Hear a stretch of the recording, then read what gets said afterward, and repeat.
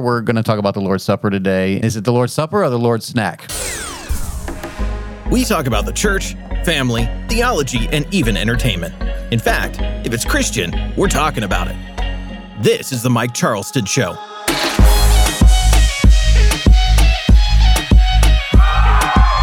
All right, we are on, babe. This is the Mike Charleston Show. Gonna try to get my wife to put her headphones on. She just realized that we're recording now. Right. We didn't even do a sound check. So I was like, Oh, yeah, we didn't do a sound check. That's what I was saying. You got to put your headphones on. We're on. Anyway, I am Mike Charleston, and we've got a full cast with us today. We've got Larry and Chuck over here. Hey. Hello. And we got Sarah over here. Well, ain't she the smart one? Yeah. hello. Yep. So, this show, we never really give a description of our show, and I don't know if we're having an intro or not. I'm kind of tired of doing the intros, but I mess up like 15 times doing an intro. But That's the fun best part. part. It is. We enjoy the It blooper is. reel. But if you want an intro, here it is. If you ever wondered to know about the Lord's Supper, we're going to talk about the Lord's Supper today. And is it the Lord's Supper or the Lord's snack? That's a I good think it's question. more of a snack. So Well, today it is, but we're going to give the history, and we're going to talk about where it came from. I guess that's the same thing. So we're going to talk about the history of it and where we are today and what it should look like according to the scriptures. And so anyway, this show, we haven't really talked about what we are, but we are a show that helps encourage families specifically. Yeah. If you've listened to the intro, we talk about the church, family, and we want to encourage the church body, and we want to encourage families and marriages specifically. So that is what we're kind of about. And we try to do it in a fun way at times. Yeah. And take these things very, very seriously. And today is one of those very serious ones, I believe. And that is the Lord's Supper. And I know we can make it so serious to where you have like the Catholics who make it so super spiritual where it becomes the body and blood of Jesus Christ. We'll talk about that later. I was going to say, I think you're jumping way ahead. Whoa. But so anyway, we were just talking about this before we got started, and the growing up, taking the Lord's Supper was a very scary thing. And a lot of people were like, "Yeah, man, it was very solemn and kind of like, man, what if I'm not living right? Is God going to kill me?" Exactly. I don't know. Is that how you felt? Yeah. I was like, am I going to get sick? Yeah. What about you, Chuck? Were you kind of? I never was scared. Okay. Yeah, I'm trying to understand the. I'm not how saying y'all like got a the scary 20-year-old, part but of it. like as a younger person, you're like, "Ooh, we're about to take communion." Did you, No, did I you don't ever feel remember that. like, I don't remember that feeling. Okay, that's good. Yeah. or feel like you shouldn't take it? Oh yeah, how Well, about that? Yeah. Yeah, I would say so. There was Okay. times I probably felt like I'm trying to remember if I actually didn't at times. Yeah. I'm not in the right place, so I'm Yeah. not going to take it. What about you, babe? Were you afraid of it? I wasn't afraid, but it was a very serious moment. Oh, it was very I serious. remember trying to think back through my week or month or however long it had been since the last time and tried to see if I felt like I was ready. If not, I was confessing a whole lot. Yeah, I hear you. Okay, God, Well, I'm sorry. later in the show, I got a story about my dog Jackson and what he thinks about the show. But so anyway, so let's just get into it here. We are going to be talking about. Let's see here. Let me move this stuff around here. Okay. I want to know what you think here. Okay, so we have some questions here. Like, what is the Lord's Supper? How should it be done? What is the meaning and purpose? How often should we do this? So that's kind of the questions we're going to be talking about here. So let's just start off what it is. So the Lord's Supper, breaking of bread, Eucharist, sacraments, ordinances, whatever you want to call this, right? I know the Eucharist, people are afraid to call it the Eucharist because it has Catholic connotations. To be fair, I think it's just the Greek word there is you maybe I shouldn't say is it Eucharisto or Right, something. something like It's that. something That's like that. that's where it comes I from. looked it up. It said it means Thanksgiving. Thanksgiving? Yeah. Oh. Sweet. That's the one source I said. It was Greek. It's all Greek to me. Eucharista or something. Yeah. Whatever. It sounds It's like all a, Greek to me. a little cafe. Yeah, it does, Eucharista. yeah. It does sound Catholic, though, so I feel yeah, it like does, yeah. I don't want to call it that. Yeah. And the Catholics really do a good number on this, Lord. So they have one. I'm not sure if they have it every Mass. Yeah, every mass. Every Mass? Yeah, Okay. Yeah. And they do it Mass every day. Yeah. Right? Yes. Yeah. Okay. And so we're going to talk about frequency later. But Lord, it's called by many things. And the breaking of bread, the Lord's Supper, love feasts. You know, we've heard love feasts and things like that. I haven't heard that one. You haven't I heard haven't Love Feast? either. No. Really? No, must be charismatic thing. Yeah, it's in must be. Jude. What's that? It's in Jude. Really? Yeah, we'll cover that shortly. Okay. Yeah, we will Yeah. get there. It Interesting. doesn't So actually they just say love confessed they didn't feast. read the Oh. notes. It doesn't actually say love feast. Okay. It doesn't say Love Feast. It says Not in the King James Bible. Oh. Yeah, see, there you go. So I grew up calling it love feast, but that's because of other versions. Right. Well, we'll get to that, I guess. Okay. So let's see. It is, what is the Lord's Supper? It's a pattern.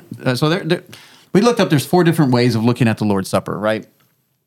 I I forget think that's what you said. Right. I stopped at the 4th one, so I didn't even write that down. But it was basically like the Catholics' view with the transubstantiation and the Lutherans' view, which is the consubstantiation or something like that. Yeah. The con. And then ours, which is more what we believe is more, it's a Symbolism. symbol. You know, and I yeah. forget what the 4th one was. You could look it up. Yeah. What was the Luther one? Consubstantiation. And that means It's like the bread and the wine don't actually become the body and blood of Jesus, but everything surrounding that is like the It's very spirit's mystical. there. And it's a hard way of describing because it sounds just like the Catholic version, honestly. Except Yeah. that Without- it doesn't actually become. Right. They don't say it becomes, but there's something in those symbols there that mean more than just symbols. It actually can cleanse you in some way or something like it has some power. Yeah. Right, Okay. yeah. So it's a little bit more. But yeah, that's the Lutheran version. And the Catholic version is transubstantiation, where it becomes the body and blood. Right. And you're Yeah. basically sacrificing Jesus all over again every single day. And which I don't think anybody listening really is in that camp, but we're more in the symbolic where it is a symbol and it is very important. You know, I'm not saying that it's not important, and it's very, very, very, very important. So it is a pattern following the Last Supper before Jesus' crucifixion. So, you know, Jesus going to his crucifixion, he had a meal before he was going, right? Right. This is his Last Supper, hence the name Last Last Supper. Supper, right? And this is where he broke the bread and the wine and said, "This is my body and this is the blood," and eat, you know, and drink, and then he went to the cross, and so this is where he instituted it, right? But it even goes back even a little bit before this, and this is where the controversy comes from, which I didn't even really pay attention to because I should have been aware of this. But okay, so it even goes back further to the Passover, where the Passover symbolism of the Passover is that it was a celebration Right, of yeah. the Israelites coming out of slavery Right, from the yeah. Egyptians, and God bringing them out. And once before he brought them out, he had them sacrifice the lamb and then put the blood on the doorpost. Right. And then the death angel came and looked over and passed over them right. and killed the firstborn of every Egyptian or Jew that didn't obey, I'm Yeah, assuming. yeah. And I guess any Egyptian that went along with this It would have been were probably spared too. But we don't have any evidence that happened. No. But it was just, hey, the death angel was looking for the blood. And so that's where that got instituted, and they were to dress like they were ready to leave. Right, yeah. And there's a whole bunch of rituals. It's very fascinating, actually. I know we just did an episode on Hebrew roots and all that, but it is, you know what? I'm not against studying Judaism because No, it is where a lot of our beliefs come from. Well, and also that became the beginning of the year for them. Right. That was the institute of their. So not only was it a new beginning for them leaving Egypt, Yep. symbolizing, but it was also future A new that beginning. Yeah, and that they were resting in the blood. in a sense, right. 'Cause Has so many symbolism. Yeah, there's so many, It's a wonderful picture. Chuck's actually done a Passover and a Passover meal, not because he's Jewish or anything, but you know, there's a lot of symbolism there. Yeah, it is. I mean, I'm like you. I don't mind at all studying Judaism and looking Right. at where, we did the show on Hebrew roots, but the idea of actually looking at the Passover and seeing the methodology and what they're actually told to do in the Passover, and you actually can learn a lot. Right. Yeah. From what's in there and the symbolism, and it was instituted for them whenever they did it to help them remember. Absolutely. So they don't forget what God did for them. So And that's it's the key. same way. Yeah. That is key. Right. Funny story about that. My brother years ago was part of a Mishka church. Oh, okay. Yeah, they were supposed to be Jewish Christians, whatever, and they were going to do a Passover meal. And so I asked him. I said, "Oh, are they going to cook a lamb for everybody?" He goes, lamb, they're not having lamb. I'm like, well, how can you have Passover without lamb? What are you having? Not a pig. No, chicken. Chicken. The other white meat. Wow. Actually, Because it that's was pork. cheaper. Oh, my goodness. Okay. Wow. Speaking of lamb, on my way down Hooper, I passed this house, and there's a bunch of sheep in the front yard. Yeah. You've never seen that before? No. Oh, that's funny. Yeah, and I guess I get there too early. I And thought it was funny, yeah, because it's like in the city, but they have a whole, look like six or seven or eight, yeah. or it's kind of funny. But anyway, So, so here's the controversy though with the Passover. So did Jesus actually eat the Passover meal? And that's what we were talking about before. And it seems like, well, of course he ate the Passover meal. But if he was the sacrificial lamb, he would have had to been sacrificed before the Passover meal.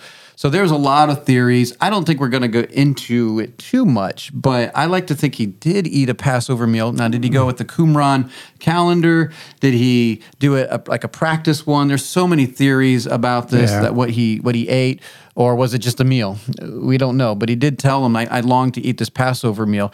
But all the things that I've read, a number of people think he did eat the Passover, and especially like with the third cup, when the third cup, which is the cup of redemption, that's where he left off. He drank that cup. Yeah, and then the fourth cup, which is the cup of consummation, is going to yet come. It just fits. It makes sense. There's a lot of symbology there. Symbolism for you to say. And right there. But he was also the Passover lamb. So at what point, this was the Feast of Weeks. So if you want to go and study that, go ahead. You just search, the Passover. And it is fascinating. But it is interesting to study the Passover and the symbolism that takes place with this. So this is kind of where it came from. It's kind of like a carryover from the Passover that Jesus is instituting. But either way, whatever the history is of the Passover, the point is that last meal, he breaks the bread and there's wine there. And he's like, this is my body and the blood. Do this in remembrance. I think that's pretty clear. Do this in remembrance. He doesn't actually say, hey, here becomes my body and blood. It doesn't say that there's something, your sins are cleansed at this point. Well, and that was the instituting of the new covenant. Right. So even in the Passover meal, that didn't cleanse anything. Right. It didn't do anything. It was a remembrance. Right. And so I think he said, do this in remembrance. His actual blood is going to do the cleansing. Right. Just like the actual blood of the lamb protected them for a year when it came for the high priest to sacrifice and bring it into the Holy of Holies, where Hebrews says he came in not without blood and brought the perfect sacrifice right there and placed it on the mercy seat. So anyway, that was a lot to like what the Lord's Supper is. Why don't you go ahead and read Matthew 26 through 29, babe? And as they were eating, Jesus took bread and blessed it and brake it and gave it to the disciples and said, "Take, eat, this is my body." And he took the cup and gave thanks and gave it to them, saying, "Drink ye all of it, for this is my blood of the New Testament, which is shed for many for the remission of sins. But I say unto you, I will not drink henceforth of this fruit of the vine until that day when I drink it new with you in my Father's kingdom." And that's where I think the fourth cup was left. Right. Undisturbed. He didn't drink it because he's like, I will not drink henceforth this fruit of the vine, which would have been the next cup. And he said, I'm not going to do that until I drink it with you in my Father's kingdom, where everyone is come together in the consummation comes. So anyway, this is if you've been growing up in church for any length of time, you can almost quote this. I mean, if you're in a good church that actually does communion, we're going to talk about that later, where communion is not even instituted anymore. But it's like once a year type thing.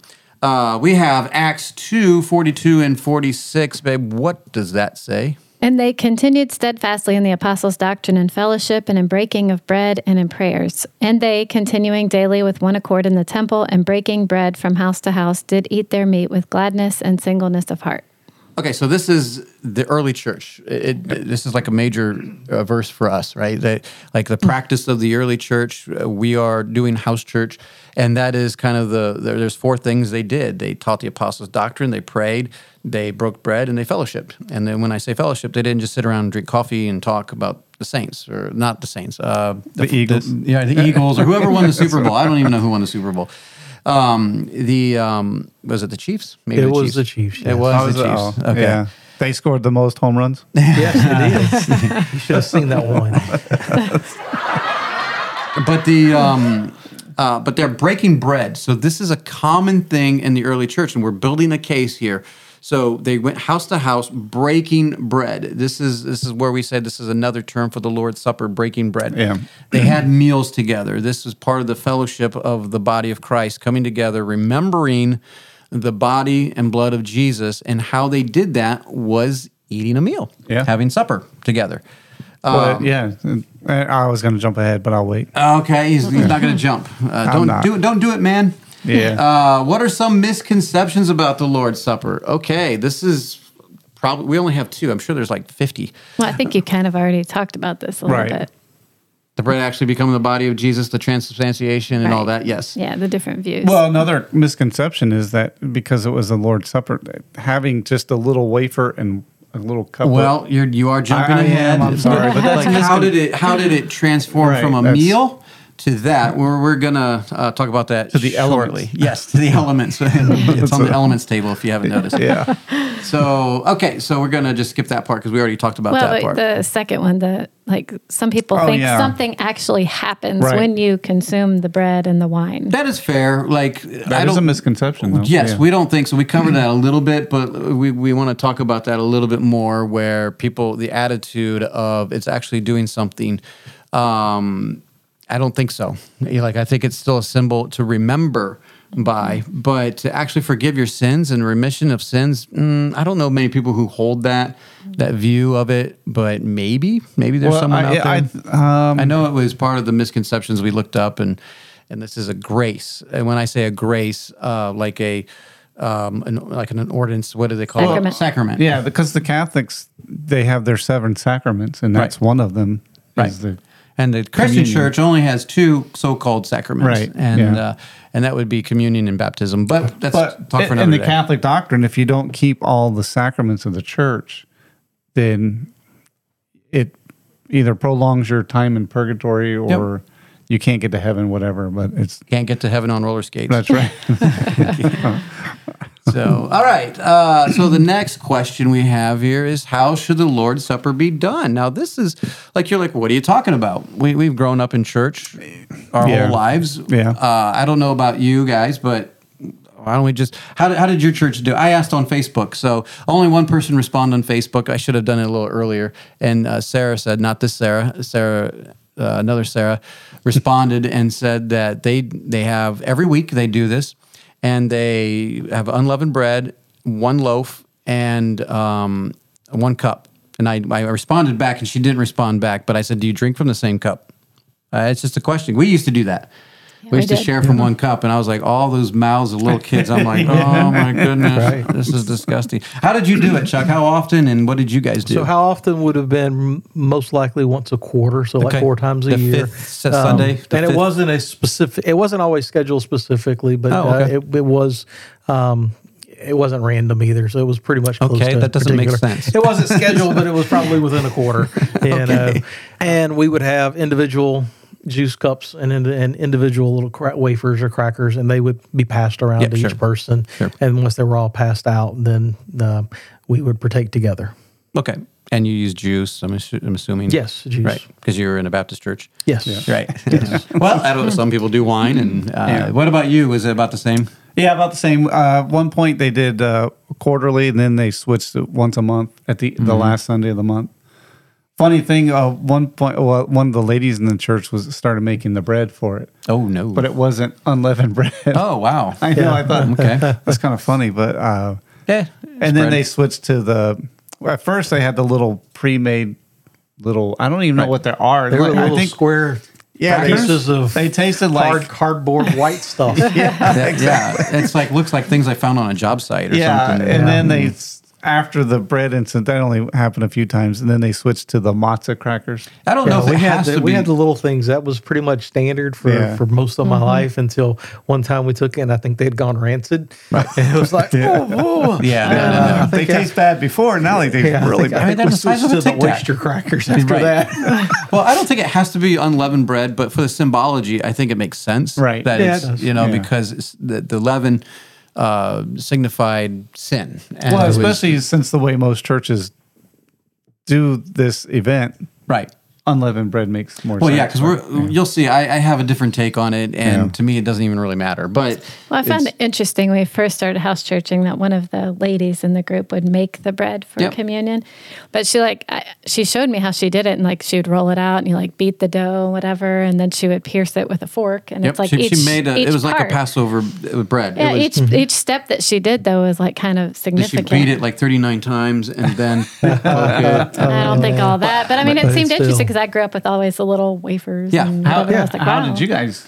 I'm trying to remember. Very similar. I mean, it was a very somber time, and we had to really think. And I forget the frequency, but it was basically the same thing: a little cracker and a little juice. And the deacons would come down. One would pass from one way the crackers, and the other one would get the juice. And we'd have to wait. Yeah. And then okay, let's partake, and not at the same time, but one bread and one juice, and someone's playing music and stuff like that. I forget the frequency though. I really do. It seems like we did it a lot, but I know we didn't do it every week. So maybe it was a fifth Sunday type situation. Oh yeah. Maybe it was once a month. I really don't know. I totally forgot. But you Yeah. same for you. Yeah, I don't remember the frequency. It seemed like it was. I mean, it wasn't every week, but it was. Okay. Yeah. So how should the Lord's Supper be done then? As a meal or just a snack? And that's kind of the title of this: is the Lord's Supper, the Lord's snack. Now, as you can see, we're kind of making fun of the little elements here. You know, the little cracker and the little The juice. elements. Yes, I don't know where we get that, but in Jude 1:12, it talks about these are spots in your feasts of charity. So it's not a huge stretch there to love feast, you know. It says in New King James, love feast. Right, but So. feasts of charity. What is Right. that? That's a love feast. Yeah. It's a charity feast. So they had these feasts, these love feasts. They broke bread from house to house.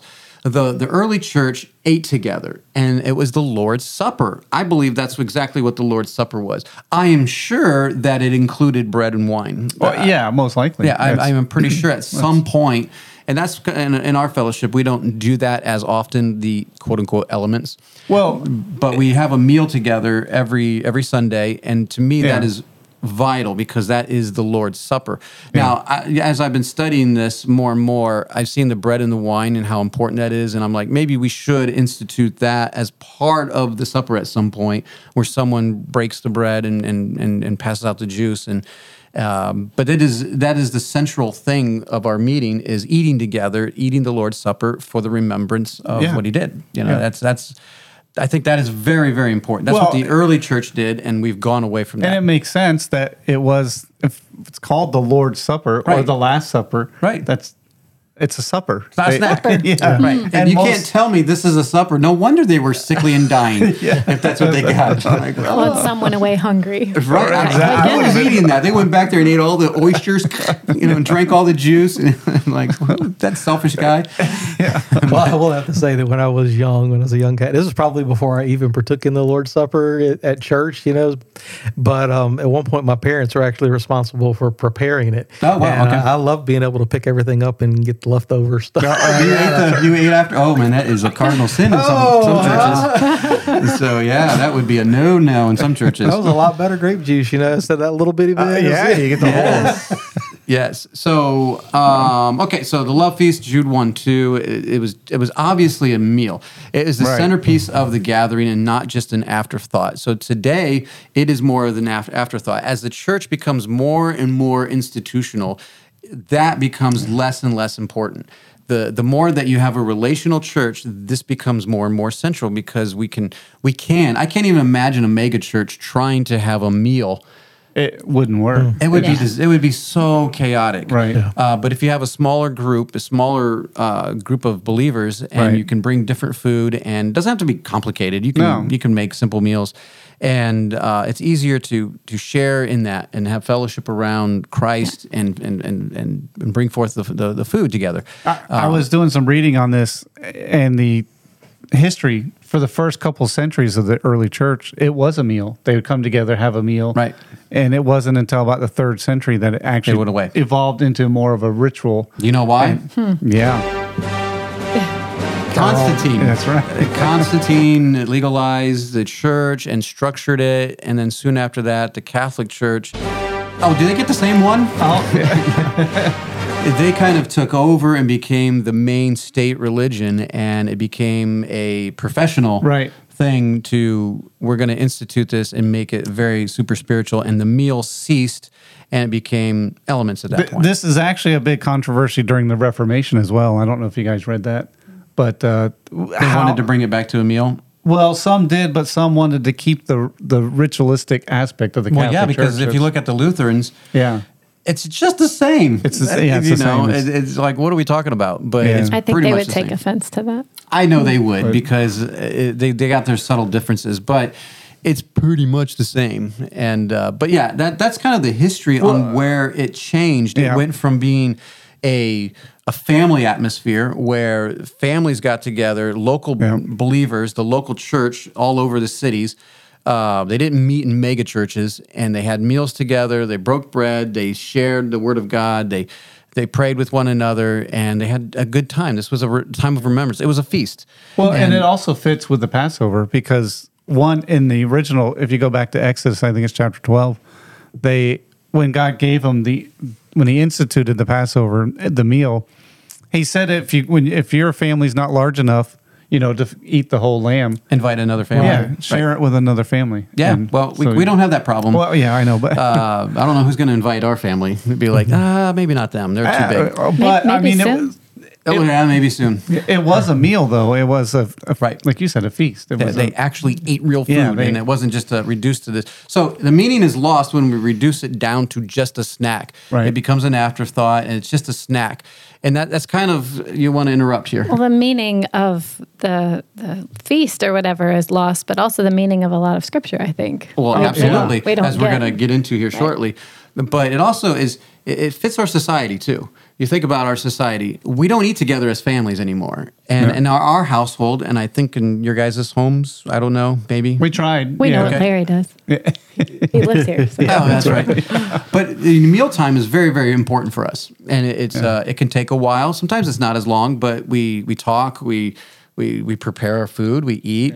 It's a very important time for us, and so that translates into the gathering of believers. It's just an added benefit that there's other people that we're sharing it with, Right. And so that's but we've lost that in our society because we're so busy on the run. We're going from here to there, so we just go to McDonald's.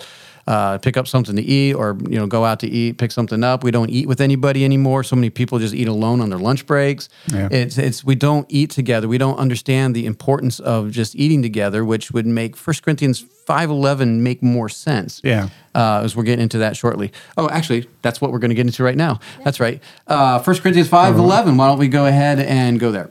But now I have written unto you not to keep company, if any man that is called a brother be a fornicator, or covetous, or an idolater, or a railer, or a drunkard, or an extortioner, with such an one know not to eat. Okay, so most of us don't have to worry about this, and because we're not inviting. How many people do we go out to eat with? We usually go out to eat with our friends, right? And so this verse, he's actually talking about church discipline here, where they have refused to kick out a person who is in gross Right. sin and discipline him. And so he's like, hey, if you have this person who's called a brother, we're not talking about someone who's out there living like this, but someone who claims to be a believer and is living like this, with such a one, know not to eat. So don't eat with this person. And it makes more sense that if in your meetings, you're eating together. So basically you're saying don't invite him into your meetings Right.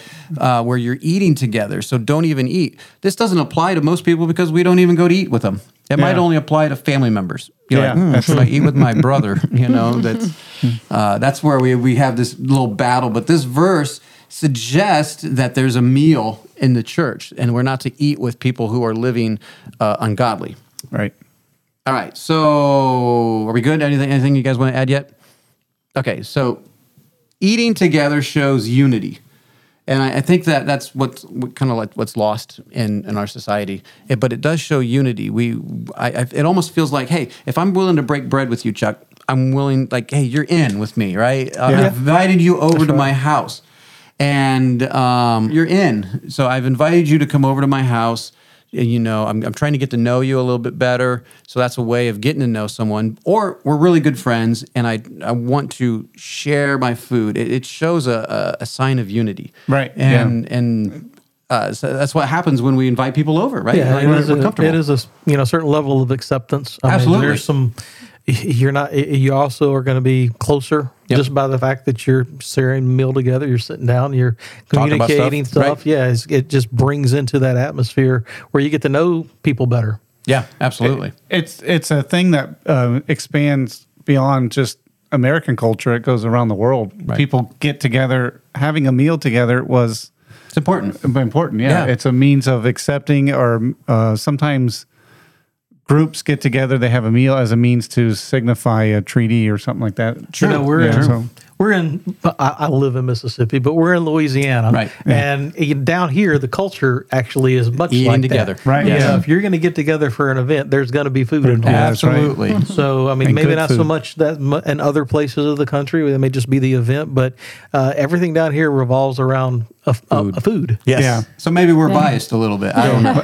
And we have good food, by the way. So eating together does show unity. Paul's rebuke in 1 Corinthians 11 is there because there were problems with how they were doing this. So in 1 Corinthians 11, we're going to read part of it here shortly, but he's rebuking them for not waiting, or the rich were eating all the food and the poor weren't getting anything. And so they were very selfish. There was a lot of problems and they weren't doing it right. They weren't coming together to do the Lord's Supper. He even says that. They're not Right. even to do the Lord's Supper. They're coming into condemnation, actually. So, And I mean, it's obvious when you read it that they were separate groups. Right. They were separating Yeah. themselves even within what was supposed to be the church body of Christ, right. You know, they weren't being one body together. Yeah, that's and pretty if obvious. it was just these little wafers and a little sip of grape juice, No one's getting drunk. This makes no sense. No, it doesn't. No, it doesn't. So we should consider what it means to take it in an unworthy manner. Let's read the verse first, and let's talk about an unworthy manner after that. But go ahead and read 1 Corinthians 11, 27 through 30. Wherefore, whosoever shall eat this bread and drink this cup of the Lord unworthily shall be guilty of the body and blood of the Lord. But let a man examine himself, and so let him eat of that bread and drink of that cup. For he that eateth and drinketh unworthily eateth and drinketh damnation to himself, not discerning the Lord's body. For this cause many are weak and sickly among you, and many sleep. Now that is scary, and it should scare you if you're just reading that. You're like, Yeah. whoa. Whoa. Maybe that's why I was so scared. I'm like, am I going to die today if I eat this? Because I know am I struggling with something right now? Lord, forgive me. Okay, can I do this now? So in an unworthy manner, we just talked about this on Sunday. And, a lot of people have to examine themselves. And it's always this very mournful time, like, Right. am I in sin? Dude, if you're in sin, you should get right with the Lord. Right, exactly, I don't yeah. care what time it is, or are you waiting for the Lord's Supper to get right with God? Was that the thing that reminded you? Right. I don't understand. 99% of the time, when you sin. And what are you doing? So this examining yourself, I think it goes back to what he's been talking about all of chapter 11 and all of Corinthians, in Yeah. fact, where they're being selfish, they're not considering one another, they're suing one another, they're of Paul, they're of Apollos, they're of Cephas, they're of, all these divisions, and and they're not examining the body. There could have been in the church, it could have been slave and masters together, and they divided themselves, poor and rich, they divided Yeah. themselves. Who knows the divisions that were going on in the church? But he says that there were divisions, and he partly believed it. I'm like, you should have believed it. And they were having all these problems, and where we don't have the verse here, but they were saying how the people without, the poor people, weren't getting anything. Right. How Yeah. terrible. I Yeah. mean, the people are drinking and to the point where they're getting drunk. Right. And I'm like, this is crazy. What was going on? They were so selfish. They weren't examining themselves as in accepting the body of Christ. They weren't doing it in a worthy manner. Because let's be fair, none of us are worthy to Right, take. exactly, yeah. Right. So let's just get that out of the way. Like, who's worthy? None of us. So if you can get to that place where you can quickly in 2 minutes get worthy, what are you talking about? Well, and that brings in the point of making this a ritual. Right. It's something where you feel like you can cleanse yourself to make yourself, you confess your sins or you repent of them or whatever. And Right. now I'm good with God and I can partake of this ritual. Absolutely. But No, that's not how it works. It's not. It's part of a bigger picture here of Right. one of selfishness, one of where they're not considering the body of Christ. They're not examining. They're not doing these things. They're doing it in an unworthy manner. They're not this. They're below this. This is beneath them, Yeah. basically. And so they're doing a worthy manner. Okay, Joshua, I know I went over a little bit, Yeah. so maybe we can take a break now. Don't get too upset with me. So, all right, let's go ahead and take a break and see if Abigail's around. Thank you for listening. This is the Mike Charleston Show.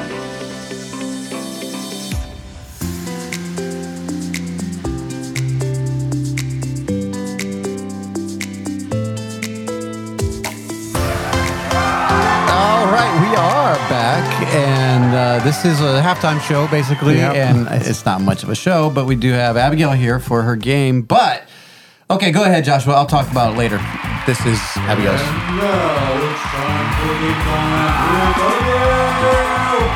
All right, Abigail. Your time on the show is getting closer and closer to the end. Yeah, that's right. And we're still trying to figure out a date for your wedding. we need to start doing interviewers for replacement. Oh, we got to Oh. start that process. Yeah. Yeah, are they lining up? Yeah, they're lining Yeah, up. I all doubt it. right. Put in the application. Yeah, probably not. I don't think so, Tim. I think I need to say something kind of so people understand the reason why Sarah hasn't been here for the game time. Because she's a loser? No, to give us a chance to win. yes, that is true. Oh. That So- is the truth. Yeah. That is the, yes. Because otherwise, we know who would win. Yeah, not us. So, okay. Abigail, what do you have for us? I have no clue what you're going to be doing. So, hopefully, is it related? It is a little bit related. Okay. So it's questions about the Is it your Last cousin? Supper.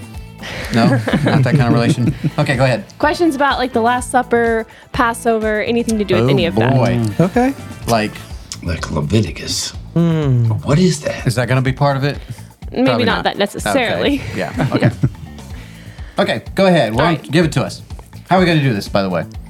It's a group effort. All Yeah, I like group. We don't lose. We don't lose. Yeah. Am I right or am I right or am I right? You could still get the questions wrong. Well, that's true. I was going to say Ah. we could lose. Yeah, we could lose as a whole group. Yeah. There is no way.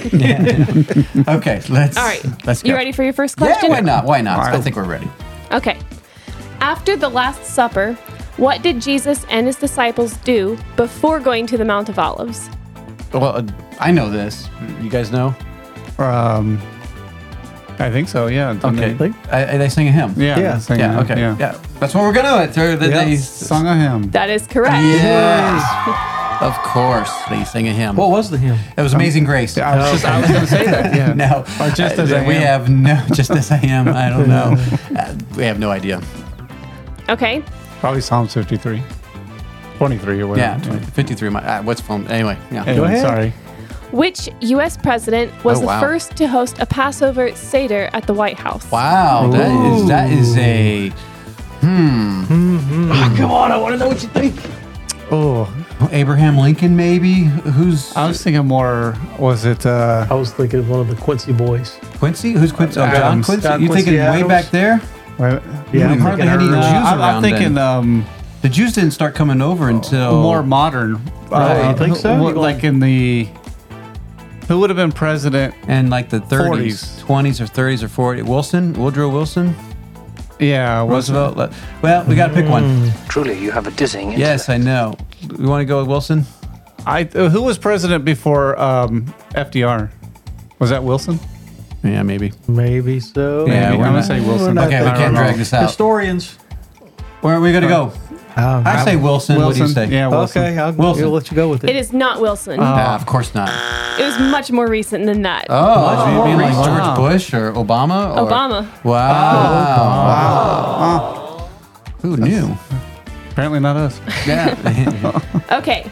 True or false? Okay, true. A feather, spoon, and candle are sometimes used to search for leaven.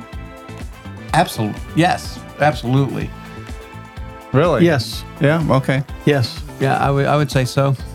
Yeah, we're going with yes. Yeah. That is true. Yes. Of course it's true. I have. That's what the kids do. Okay.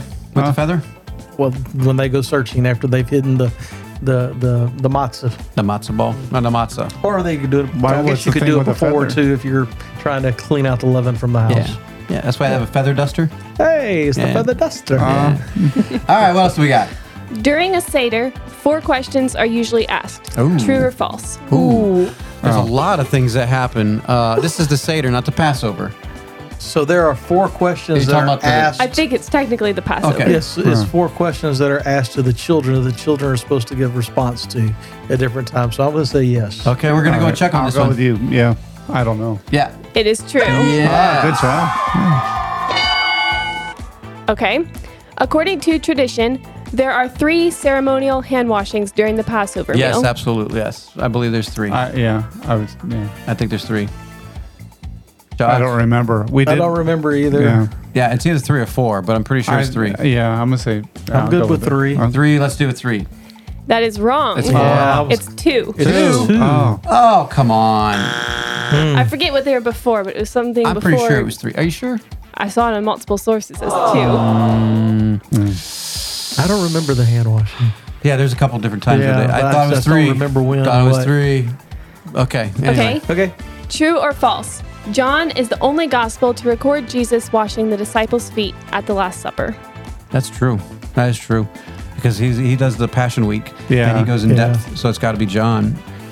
Is it a trick question? I think it is It's true. either John or Luke or Matthew, Mark. Yeah, man. Oh, well, now you say that. We got a 25% I'm wondering chance. if Of, Luke would. I'm It's good John. with Matthew It's and Mark, true. but yeah, let's go with true. It's true.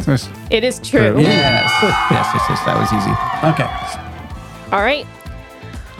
Matthew and Luke are the only 2 gospels that mention the Garden of Gethsemane by name. Is that true or false? Oh. I know Matthew does. I don't know this, actually. Matthew and Mark. No, Matthew and Luke. Matthew and Luke. So does Luke. I think he might just say the garden. Yeah, I think it's just the garden. I don't know. We gotta come up with something. I say it's a trick question. I'm going to go with you. Only I'm gonna Matthew. say false. Yeah, false. It is false. Yeah. It's Matthew and Mark. Oh, of course. So that's exactly what we were saying. Yeah. Matthew and Mark. Yeah, of there course. you go. All right, and your final question. All right. About 600,000 Israelites left Egypt with Moses No, when that's Pharaoh ridiculous. set them free. Is that true or false? 600,000? 600,000. Oh, okay. Yeah, I think that's. I think that's the general estimates. Yeah. where they say it's about 2 million with women and children, and so 600,000 men. Yeah, Did you say she didn't 600,000 say men? men. She said It said Israelites. 600 Israelites. Ooh, it depends on the source. Yeah, because that would be, it would definitely over that if you're counting Women and children. So I would have to go false. Let's go false. I think it's true. Oh, he thinks it's true. It's true. It's 2 against 3. We're going false. It's true. Oh, there we got it. Yeah, I don't know why. I'm still there. Because I'd heard the estimates of 1 million or less. So Yeah, but I thought that was just a min. I did too. I think we have to look that up. Yeah, we'll have to, I we'll think have that to was do just some a min. research on that one. Yeah, but maybe that I mean, wasn't just a min. 600,000. I mean, if it's 600,000, do the Egyptians really feel like they're getting outnumbered at that point? Yeah, because I've heard it was like 2 million with the I women and would I children. don't know how many Egyptians there were at the time. 700,000. I don't know. It doesn't seem like numbers matter when it comes to slavery. So it's just if you have the whips and the guns and the chains and all that. I don't think they had any guns. That's a good point. That's a really good point. I don't know. The Egyptians were pretty advanced. Maybe they had All the right. pyramids. So actually, thanks Abigail for that. We actually have a question, and your mom. I don't your think mom. it's there. Your mom. I don't even know what the question is.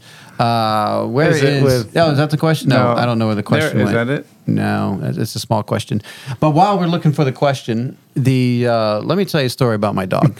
So my dog, we've been having problems with my dog Jackson, and he wants to get in the house when he's scared, and he tries to chew up the window, and he tries to do. in fact, I still need to fix the screens from where he tore Oh, them he last tears time. up the screens. He chews up the door.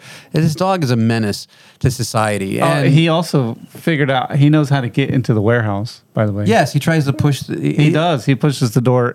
Okay, out. well, anyway, They get squeezed in behind. So we have a kennel in Yeah. our house because we don't leave our dogs out at night most of the time, and so they are inside. They have a kennel. Well, he jumped out of the kennel and decided to open the door, He opened the laundry door and walked, upstairs all the way into our studio. And this is what he thinks about our show. He pooped on the floor. And I'm like, dude, what is your deal? I can't believe this was the second time. The first time was in the living room, which is pretty obvious. We don't come in the studio all that much. And we found it right away, and it was Elizabeth's job to find it. So anyway, did you find the question? Oh, here it is. How about that? Hey, look at there. I got it. Yeah, that's I think if you want a dog, please contact us at talk@fellowshipofbelievers.org. And he's a good dog. He's a sweet dog. He's a great dog. It's a great dog. He doesn't like loud noises. I don't think you want the dog, do you? No. Yeah, exactly. So anyway, we do have a question that we want to answer real quick. It says, "Hello, Mike Charleston Show." Hello. A friend once asked me what I thought was God's purpose for having families, and I wanted to ask the same question. What would you say was God's purpose for families? That's wow. Good question. That's a good question. I mean, it's Truly, you a have little complicated, I think, in some respects. Well, I think first, right away, off the top of my head, it was to procreate. I would agree with that. Would be right off the top of my head too. Right, and you wanted to do it in a way that was not going to drive us all crazy. Like if we just all the guys started procreating with everybody, that would probably create wars. And okay, we have been doing that. So as you can see, we got wars. Yes, so, a lot of wars have started over stuff like that, and so we wanted to do it in a way that was beneficial for all mankind, where one man, one woman for forever, and they would produce children, offspring. And then I think the second part would be to pass on the traditions, the godliness that we have, assuming that we're godly, and pass them on to the kids, right? That was your take, right? Right. I mean, obviously the procreation, but yeah, I feel like it was not just to create more life, but to give something to the next generation to pass on. I feel like that was all part of the plan he had. Can you guys think of another one? I see it as a building block for society. So if you're going to have a larger community, going to have a society, it's a microcosm of what society should look like. So you should be able to manage your home, and within that family, you have certain things that you learn just by being part of that family and how you relate to one another, and that then expands out to a greater piece in society. Right, absolutely. And I think that's where you start to see the structure of the family design should kind of branch itself in a broader sense. Now, obviously, the family structure is more like a monarchy in a sense, and our society is not. Yeah. We don't live in a monarchy. I think it also is there to reveal our flaws. That's interesting. Okay, you're always focused on your flaws, Larry.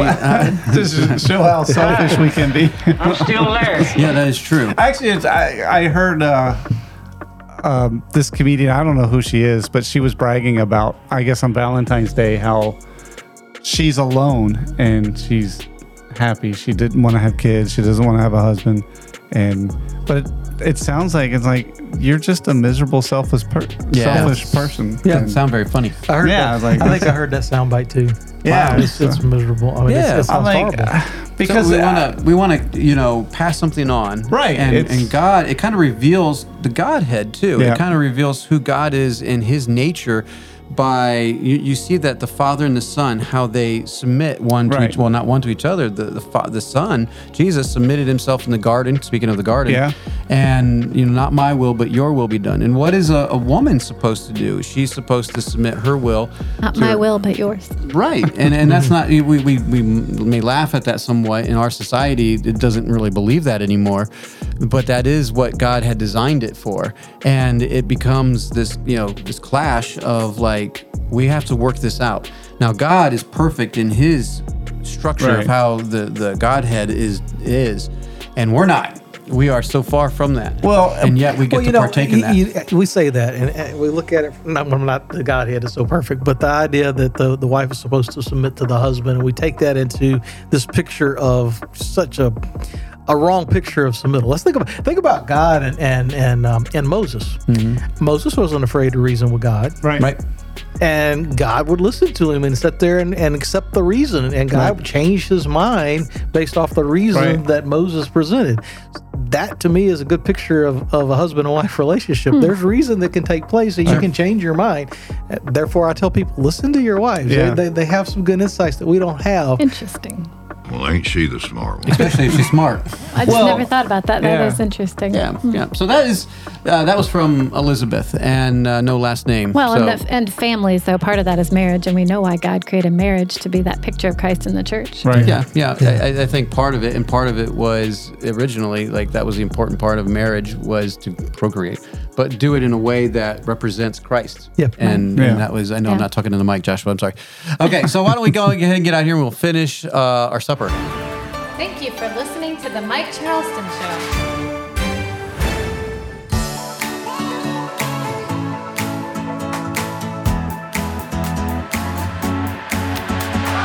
All right, we are back, and we are going to finish the supper here, and about the Lord's Supper.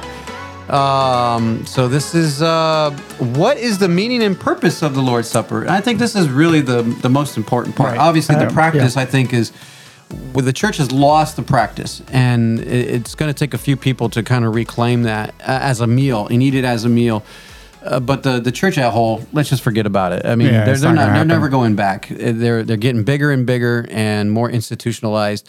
So it doesn't mean we don't quit, but I can only worry about what we're doing. And if you can make some changes, I know some churches, they try to have potluck meals every once in a while, and that's nice. That's a nice effort, and I can appreciate that. But they should have it. But if you got a mega church with 1,000 or 5,000 people, how are you going to do that? Yeah, it's on the grounds, man. Big old tent, and I would not want to eat that. That'd be cold food. Oh yeah. So anyway, what is the meaning and purpose of the Lord's Supper? Well, number one, Jesus commanded us to do this in remembrance. Yeah. So I think that's pretty easy. Well, Jesus said it. Let's do it. And what are we remembering? Well, yeah, that's a good question. So we say this often at our fellowship, that when we come together and meet, we are remembering the life, the death, the burial, the resurrection, and the coming of our Lord Jesus. Right. I think that's a good point, because it's not a remembering of your sin to examine yourself. It's because then it puts the focus on yourself. Right. Yeah. You're to remember Christ and the new covenant His that sacrifice. He instituted. Yes. Yep. His blood, my sins are forgiven. Yeah. And we come together in unity in this one thing. We may not always agree on everything. We may not like the same thing, like going hunting. We may not like all those things, but what brings us together and what unifies us and what's fellowship around is Christ. Right. Yeah. And that we're forgiven, and that Christ is the reason why. And His blood is sufficient for us, and we want to remember that. Yeah. And we want to remember it often. So we get together often, and we do it in a celebration way. A celebratory way. Also, in the same way that the Passover reminded the Jews of their deliverance from bondage in Egypt, that's right. we are reminded of our freedom from sin. Remember what He's done. So their freedom from slavery, we are remembering our freedom from slavery from sin. We are no longer bound to our flesh. We are no longer in Adam. We are in Christ. We're forgiven. We are now the righteousness of Jesus Christ. We have a place in the heavenlies now. We are seated in heavenly places. These are the things that we remember. Right. And sometimes we forget that. And it's good just to remind ourselves when we eat and say, hey guys, we're about to pray and we're about to eat, and we remember what the Lord has done for us, that He's blessed us. He's provided a sacrifice for us. He's provided the lamb for us, provided Jesus for us. He provided a way of escape. He provided for our sins to be forgiven. This is important. Right. This is the whole reason of gathering, is for this, is for Christ. Okay, number two. So not only looking back at what He's done for us, but expecting what's coming in the future and looking forward. Yeah. I know this is, some people don't think about it like this, but it is I heard one guy one time say that we remind Jesus to come back for us. And I don't know if, too much, how you want to go too far into that, but I understand the concept where by doing this, it's a remembrance. And it's a looking forward of, hey, we're going to be with our Lord and Savior, and He is coming back for us. And we're doing this in a remembrance thing. So it is looking forward, right?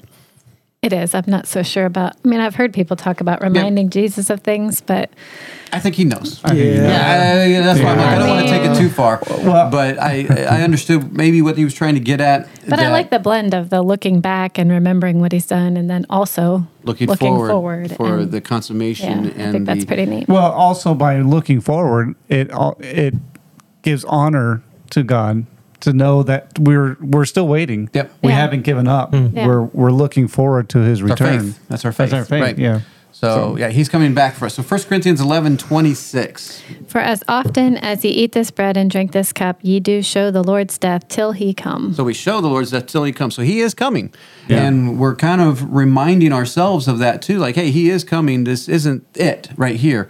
But as often, so this kind of moves into our next subject here, how often. So far as often as ye eat this bread and drink this cup. So it doesn't tell us exactly how often to do it. No. So that's why I was asking earlier, what do you guys do? But how often should we partake of the Lord's Supper? Now, in our fellowship, we do this every week. We eat together every week. Now, we don't necessarily bring out the tortilla, The elements. Yeah, the elements. I think we need to practice that a little bit more. Because I do think that is a good time to remind ourselves what we're talking about. Yeah, And sometimes we get caught up. Now, frequency. So, how often?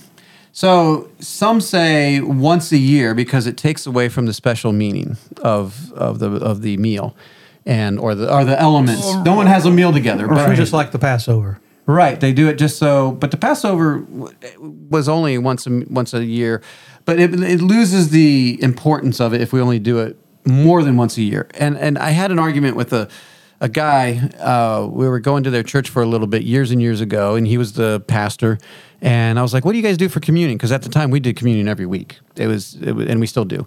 But I mean communion actually, the elements and all that. And he was like, "We only do it once a year." And he went into the spiritual thing because the meaning of it has a great meaning. And I just looked at him and I said, "Well, how often do you have sex with your wife?"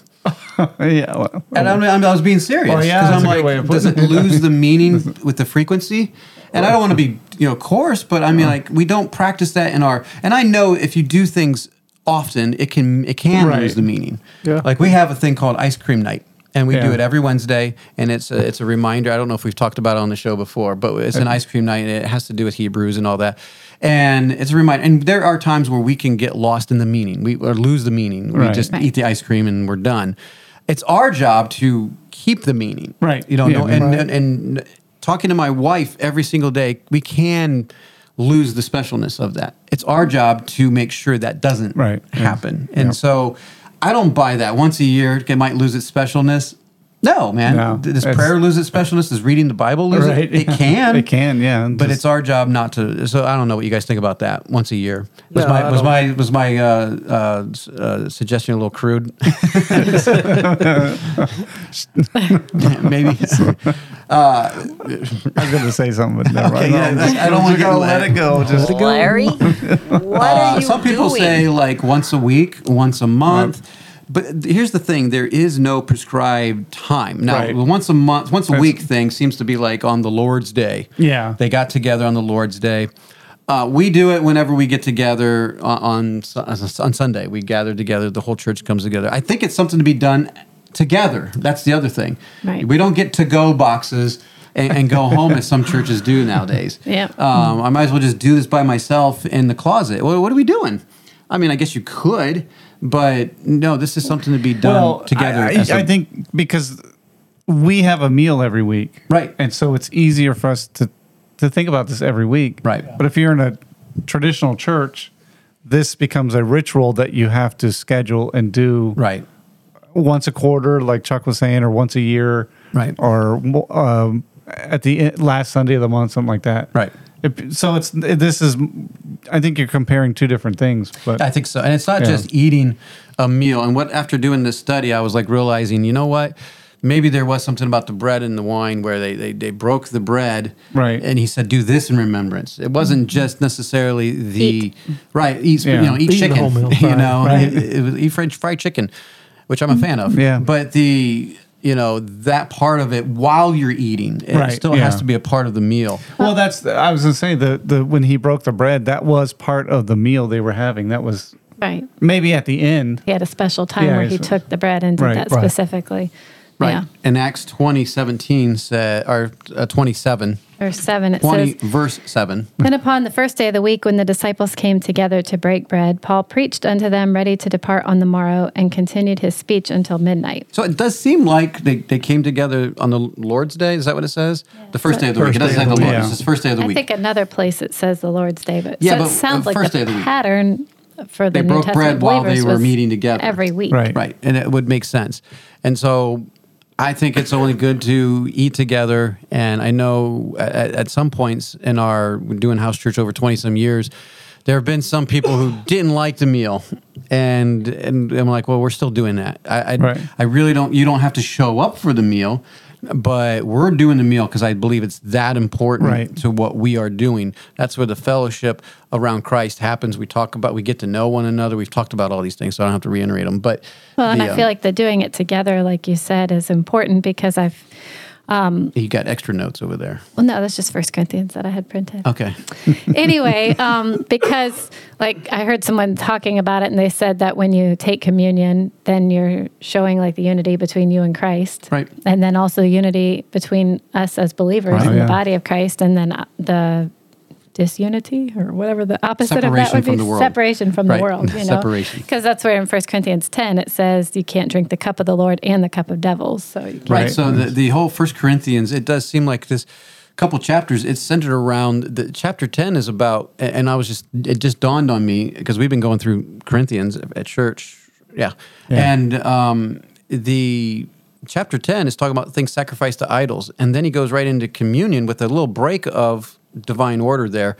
And I was like, is that the thing sacrificed to idols, have that something to do with the mealtime, where they're bringing things sacrificed to idols into the house of the Lord? And he's like, the house of the Lord, when I say it like that, it makes it sound like, but in that household of faith, where we're bringing the cup of the devils and the cup of the Lord, can't be together. And I think he's making that picture. But yeah, in the same way, we have nothing to do with the world. Like we're supposed to be separate unto God and to be sanctified before him. And so by partaking this, we are together in this, and we're unity, and we're showing our separation from the world, kind of like baptism in a sense, where I am showing that I am identifying with Christ and his life, his death, his burial, and his resurrection. In the same way, we're identifying with Christ by partaking in this Lord's Supper. So, anyway. No, that's good. Yeah. Anything else? Yep. Nope. You ready to eat supper? Supper sounds good. Yeah. All this talk of food. Yeah. I'm ready to eat. I know people have had some special meals throughout the years, and look, I'm all for it. You're like, hey, here's my suggestion though. For a lot of people are like, oh, so you're against big church? Absolutely, I am. Yeah. But I'm also for feasts. And so my suggestion, I had the suggestion with a couple other churches. They had a bunch of small churches as they were getting bigger, and they wanted to divide up. And I suggest maybe quarterly get together as a big group somewhere and have a bigger feast, and that's fine. Now, if you're thousands and thousands of people, it might be harder to do that. No, it's not going to work. But you can keep it local. The local body of Christ is very important. Keep it smaller. There's more intimacy. Yep. You can eat together. You can do the things that the Scripture actually talks about doing. Well, and that's part of it. That's a good point. Keeping it smaller where you have a more intimate setting. Right. You develop greater and deeper bonds of friendship, right? Because you can connect. It's not overwhelming where you got 1,000 people and you can hide in the back corner. Right? And it's you get a crowd like that, and you may just want to show up for the free meal, and you leave. There's no connection there. There's no accountability or anything. Right. But when you're sitting across from somebody and you're eating a meal and you get a chance to really talk to them, you really get to know their heart. Right. Eventually, it may not come out the first meal. But as you eat with these people, just like your family, you get to know people, and so you become more comfortable. Is that my timer? Yeah. Time to quit. So, all right, guys. Well, thank you for joining us, coming on and talking, and got your stomach's all ready for a meal. Yeah. And I don't even know if there's taco soup, right? So anyway. Let's go ahead, Joshua. Let's get out of this. And thank you for watching. And if you want to email the show, talk@fellowshipofbelievers.org. Check us out on Facebook at The Mike Charleston Show. You can make comments and leave comments and all that there. There is discussions there sometimes if and when I get on. Thank you for listening, and we'll be back next week. Hi, I'm Joshua Charleston, the producer for The Mike Charleston Show. If you enjoy listening to the show, please help us spread the word by liking, subscribing, sharing, leaving a review, or just tell a friend. If you're watching on YouTube, feel free to leave a comment down below. If you'd like to be a part of the show, please email us at talk@fellowshipofbelievers.org. We look forward to hearing from you. We hope you enjoyed listening to The Mike Charleston Show. The Mike Charleston Show.